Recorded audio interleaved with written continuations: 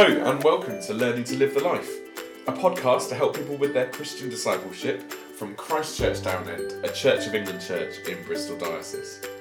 I'm Reverend Aidan Watson, and in each episode I'm joined by a couple of guests as we chat about something to do with what it means to be a Christian 7 days a week and how do we live out our faith in various ways. So far we've had a chat about discipleship in general in our first episode, and then last time we had a discussion on prayer, which I'd encourage you to download and listen to whenever you can. Today we're having a discussion about living out our faith in the workplace, and in particular, what does it mean to be a Christian working in healthcare? And I'll be joined by Angie and Laura, who are two members of our church who work in healthcare. But before we get to that, I just want to encourage you to get involved with the podcast. The more response and feedback we get, the better and more helpful it will be. I'd love to discuss any feedback or questions you have about episodes, and you can get in touch by emailing podcast@christchurchdownend.com. Now, we've received some feedback already that's been really positive, thank you for that. But one person who wants to remain anonymous got in touch about the prayer podcast we did and noticed that actually we didn't talk about the difficulty of prayers seemingly not being heard by God. Now, all I can say is that I'm sorry we didn't cover that specifically, but I think it's obvious that that could be the focus of a future podcast, and it's definitely something we should do. But on this channel, we also release weekly sermons. And in our current series on prayer, called Lord Teach Us to Pray, on the 9th of February, we're going to be looking specifically at unanswered prayer. So I really hope that is helpful. And again, get in touch if you want us to cover anything else. Anyway, that's all to come. For now, let's get into our episode today of being a Christian in healthcare. I really hope you enjoy.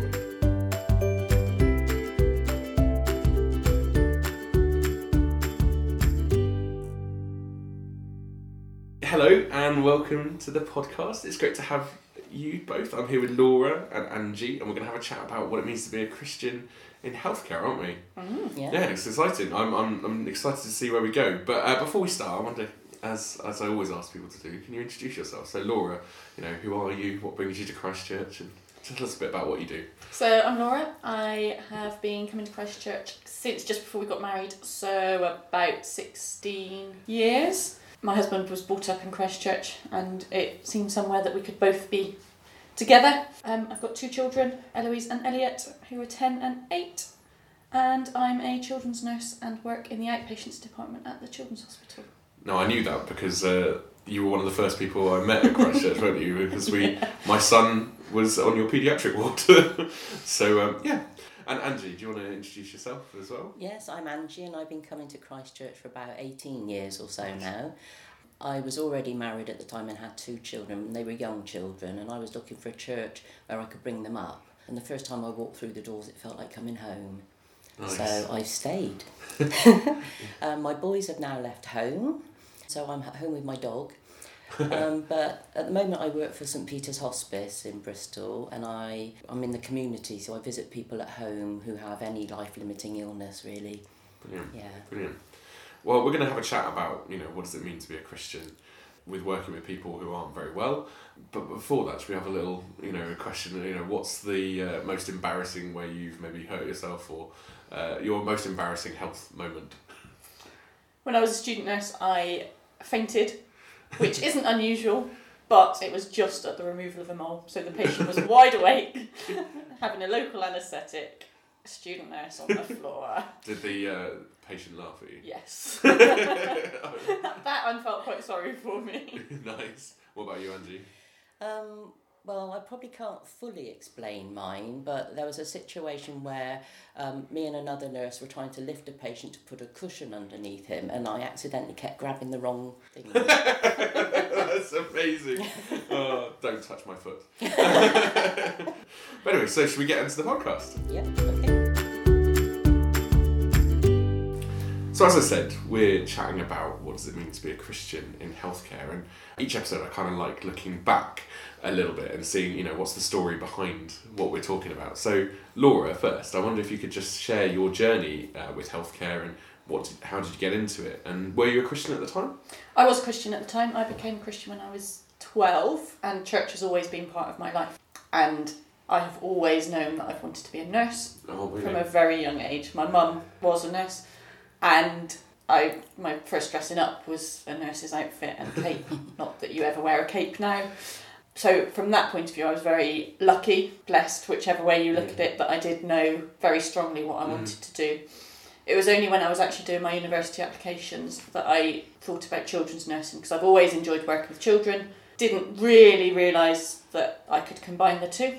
So it was when I was doing my A-levels that I was thinking, actually, I really enjoy working with children. I love seeing them grow and develop. I can do that in nursing. And actually, people say, oh, how can you be a children's nurse? And I personally answer that I don't think I could be an adult nurse. Children are fun. Children want to play. Children don't have a sick role. They don't understand that if they're in hospital, they think they should be in pyjamas and not get out of bed, which a lot of adults do.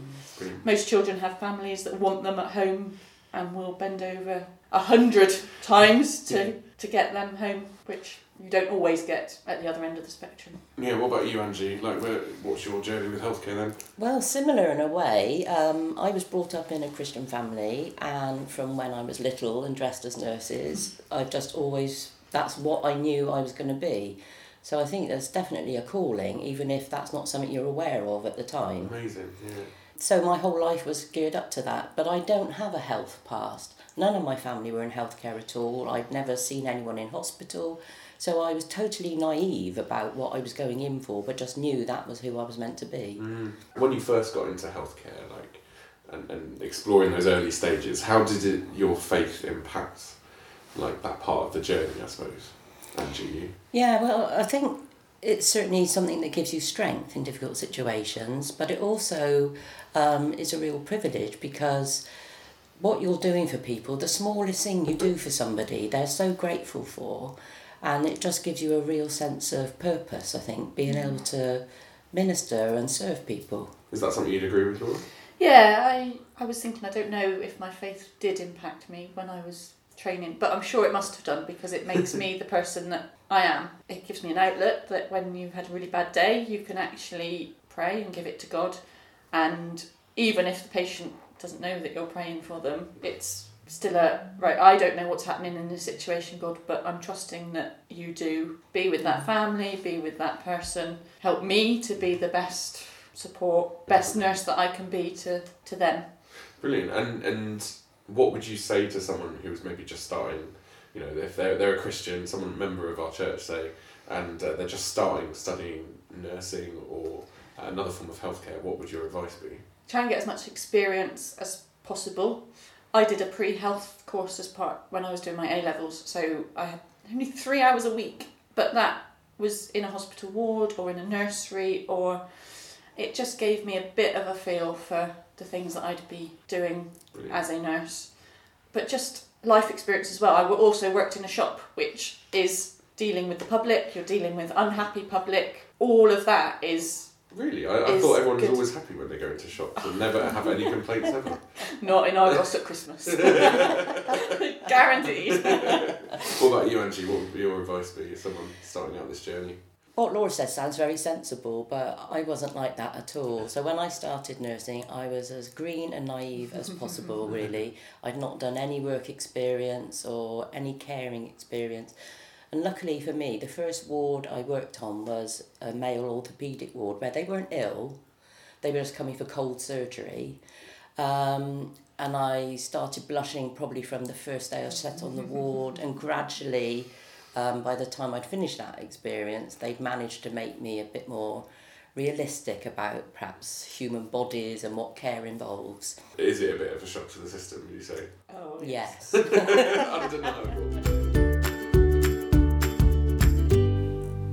Great, so we've kind of spoken about the beginnings of your journeys with healthcare, but now let's kind of look to where you're at now and the roles you do. What have you kind of learned along your kind of nursing and also your Christian journey about how the two interact? Angie, I wonder, could you speak first? Yeah, well, I think it really feels like you're doing God's work, because God says, doesn't he, that actions speak louder than words. And as nurses, we're not supposed to openly share our faith with people because, it might offend some people. I actually do wear my cross and chain to work, and I've not been told to remove it. So I feel quite comfortable wearing that. And occasionally people will comment. And sometimes if it's a Christian you're visiting, then it is that lovely understanding and you can have those conversations. But I think in caring for people, it's having that heart for people. And now that I work at the hospice, although I am a nurse, I don't tend to do hands-on nursing as such now. It's more advice and support. So it really is sitting alongside people who are approaching their last days or last months, and trying to make that as good as possible for them. Yeah, of course. And that's obviously, you're at the opposite end of the scale in life terms. Laura, how has your kind of journey with this gone forward to bring you to now? Well, I kind of have realised that even though I do make a difference to patients, certainly in the outpatient setting, it's actually the team that I'm working with and the other nurses that are the people that I can reach out to. In outpatients especially, you've got such a short time with them that you may make a comment if they live around the corner to you, but to get anything deeper is nigh on impossible. Of course. But it's a team that I work with. I mean, I didn't particularly like doing night shifts, but when I did night shifts, I do miss the kind of time that you had to talk with your team, and they were the times that a colleague had lost her grandparent and she was talking about it, and I actually shared the bit in the Bible that said that there will be no more death and no more crying in Revelation, which at that time she felt comforted by.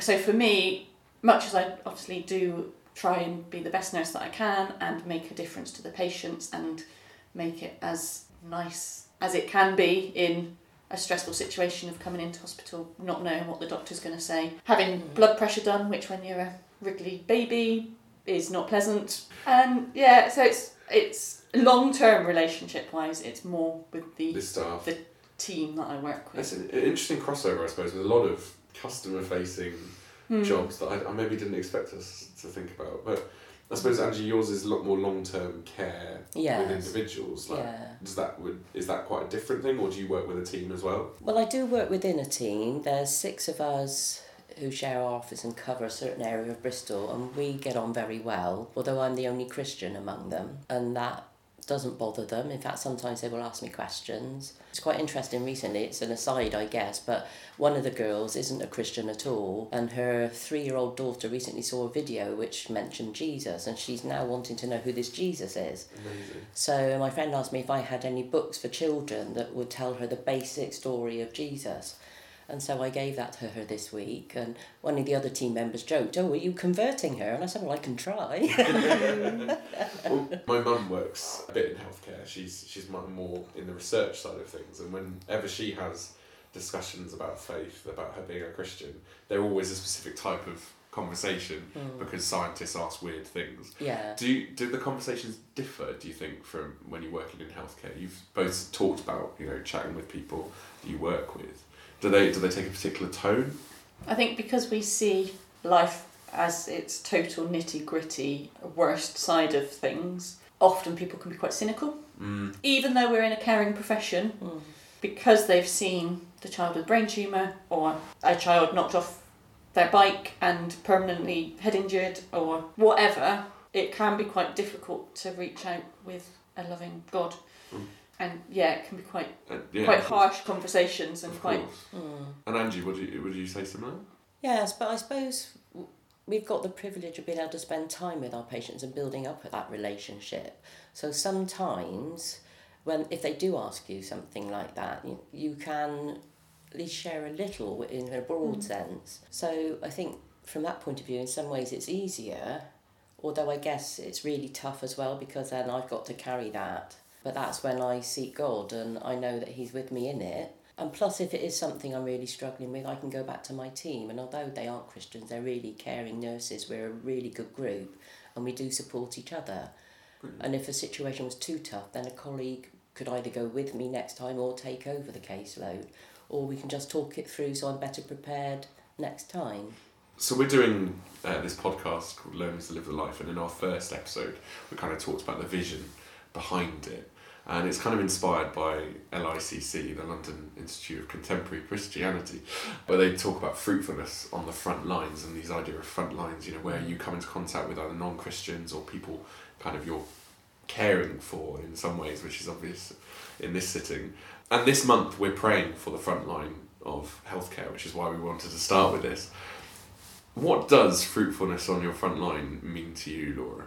I think it's not necessarily about making people become Christians. It's about having the opportunities to have those conversations. My manager at the moment, she asks, how was your weekend? Often church is part of my weekend, so I will talk to her about it. And so we had the church weekend away in September. So I said, well, we went away the church weekend. And then we had the banquet a couple of weeks later, and I said, oh yeah, we had the banquet at church where it's bring and share and everyone just eats together. And then we had Destination Unknown, and all of those, she's asked me, how was your weekend, what have you been up to? And at one point she said, I really like the sound of your church, Laura. It sounds really welcoming and open. And she doesn't live in Bristol, so the likelihood of ever coming to church with me is probably quite slim. But just to have those conversations, to open up situations where people know you are a Christian and they're struggling, that they can come and talk to you. Of course. And for those who don't know, Destination Unknown was this Sunday. Sorry. And you had a couple of people at your house, was it? We had 11 people eating. So I suppose for you, fruitfulness on your front line could almost be faithfulness on your front line, and that might lead to fruit, but just being faithful in that situation. What about you, Angie? What does fruitfulness on your front line mean? Well, similar to Laura, but I know I have had people comment sometimes that there's something different about me and that I always seem to bring an air of calm. And I think in the situation I'm working in, then that's what's needed. I mean, the pain and symptom control is part of my day-to-day work, but also the emotional, spiritual, psychological side of things is massive. And I think if I can just be with someone and they can feel that peace, then that's not coming from me, that's coming from God, but that is probably the greatest gift I can give them. And you talked a bit of, Laura, about the social side of church and the family of church. How can the church be supporting, our members in healthcare, not just in a prayer capacity, which we definitely want to be doing, but how can we be supporting you as a church and supporting other people who work in this kind of field? Angie, do you want to say first? Oh, golly, that's a big one, isn't it? Well, I think it is helpful that we do have this focus. So the church is suddenly made aware that actually quite a number of their congregation, their family members, do work in healthcare in one way or another. And just being aware of that and acknowledging that, it makes quite a difference. And I think we'll see amongst each other sometimes, like Laura says, if people are aware of what we do, if they have an issue, they might seek us out and come and talk to us about things. And again, that's a real privilege. What about you, Laura? Yeah, it's quite tricky because it's such a different job. I don't know of any other job where you are so involved in people's lives and it's at the worst or best highs of emotion. And just doing night shifts can be a total killer of family life. And just having an understanding of what our jobs involve, being a listening ear, if obviously we can't go into patient detail, but if we've had a bad day, we really appreciate all the work that you do. Just being family, I suppose. Yeah. Come and have a coffee. Yeah, definitely. Because it is such a different job to other sectors. I appreciate that. And I couldn't work in other sectors, so I would find that totally stressful. But yeah, just having an appreciation of the differences and the fact that we are emotionally involved. We'll be back to our episode in just a second, but as I said at the beginning, if there's anything you want to respond to in our episode, maybe questions you have on the back of it, then please do email podcast@christchurchdownend.com. We want to make this podcast as useful as possible, and we can't do that without your involvement, so please do email in. But for now, back to the final part of today's episode.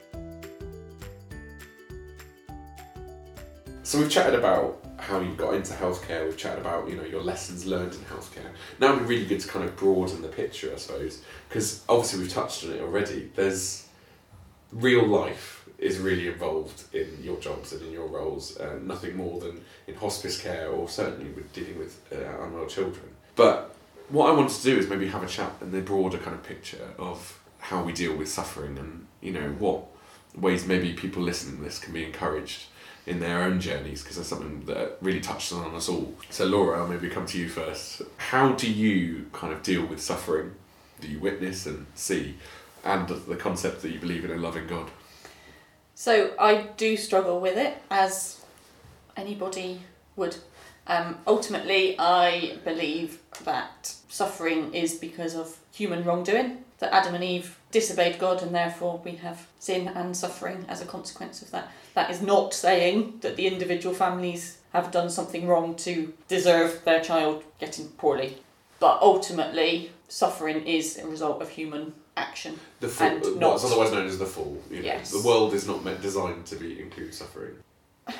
I see God in the suffering, and through my own suffering, I don't know how I would have got through it unless God was there. And I genuinely don't know how people do get through tough times without trusting that God is there and looking after them. And I, in my work and outside of work, I try and make that bad time as good as it can be. So that may not solve the problem, but if I can do something small, or what I think is relatively small, to make a big difference to that child and that family, that is my God-given gift as a Christian. And you, Angie, what about you? Well, I had a real crisis of faith going back probably only a couple of years after I started work at the hospice, because there was a young patient. She was only late 20s and she was dying, and I was only a few years younger, and I hadn't really been connected with church for a while. I'd kind of drifted, and the suffering I went through because of her suffering, if you get what I mean, it was really bizarre. I was even thinking, God, she's got so much ahead of her because she was wanting to get married and all the rest of it. And although I was married, my life didn't seem important somehow. And I really struggled for a while. I mean, sadly, she did die, but she managed to get married in the hospice. So she was married before she died. And I struggled for ages with that. But over time, I've learnt, like Laura says, that, you know, if you really rely on God, He is there with you. And in those times, He's not only with you, He's carrying you. And I think that's why I like the cross I've got at the moment. It's made up of 3 nails. And I think, you know, we worry about suffering, but Jesus knew all about suffering. He was tortured, He was whipped, beaten, He was nailed to a cross. And He did that for us. So whenever we're suffering, He was there before us. And so that's why I value this cross just the way it's made, because it really brings that home to me. Brilliant. I mean, this is something that we have crossover in our roles occasionally, because I'm obviously dealing with end-of-life stuff from the clergy point of view. But how do you find kind of support when you're in those lower moments? You know, you've talked about your faith in God providing, you know, really being a rock for you, and I definitely hear that. But I have said in the prayer podcast that there's no such thing as solo Christianity. Do you have support structures? I speak to my husband, and he can tell when I've had a bad day because I'll actually tell him about work, whereas normally I'm pretty good at leaving work at work and having home at home. But yeah, if I talk about it, it's a very bad day. So he does have an understanding, but quite limited. So I do talk to home group potentially. My mum, because she has been there and done that and knows the emotional side of nursing that is difficult if you're not involved in that. And you, Angie? Well, the church has been family for me, because nearly 8 years ago I ended up being divorced. And for me that was a real crisis of faith again, because I kept thinking I promised those vows for eternity to God. But there were some people within church who were awesome. They really were, and we prayed together, and I had lots of practical support as well. So God puts people in your life that you need in every situation. I strongly believe that. No, definitely. I think suffering is something that, you know, every Christian, every person encounters, and, you know, if someone says they don't have any problem with it, then they're probably lying or don't know yet.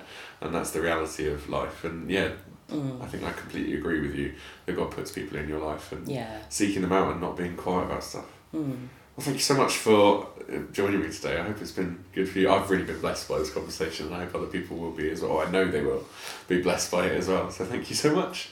Thank you. So that's episode 3 in the books. Thank you so much for listening. I really hope that it has blessed you. If you haven't subscribed to the podcast yet, then please do so on a bunch of podcast apps.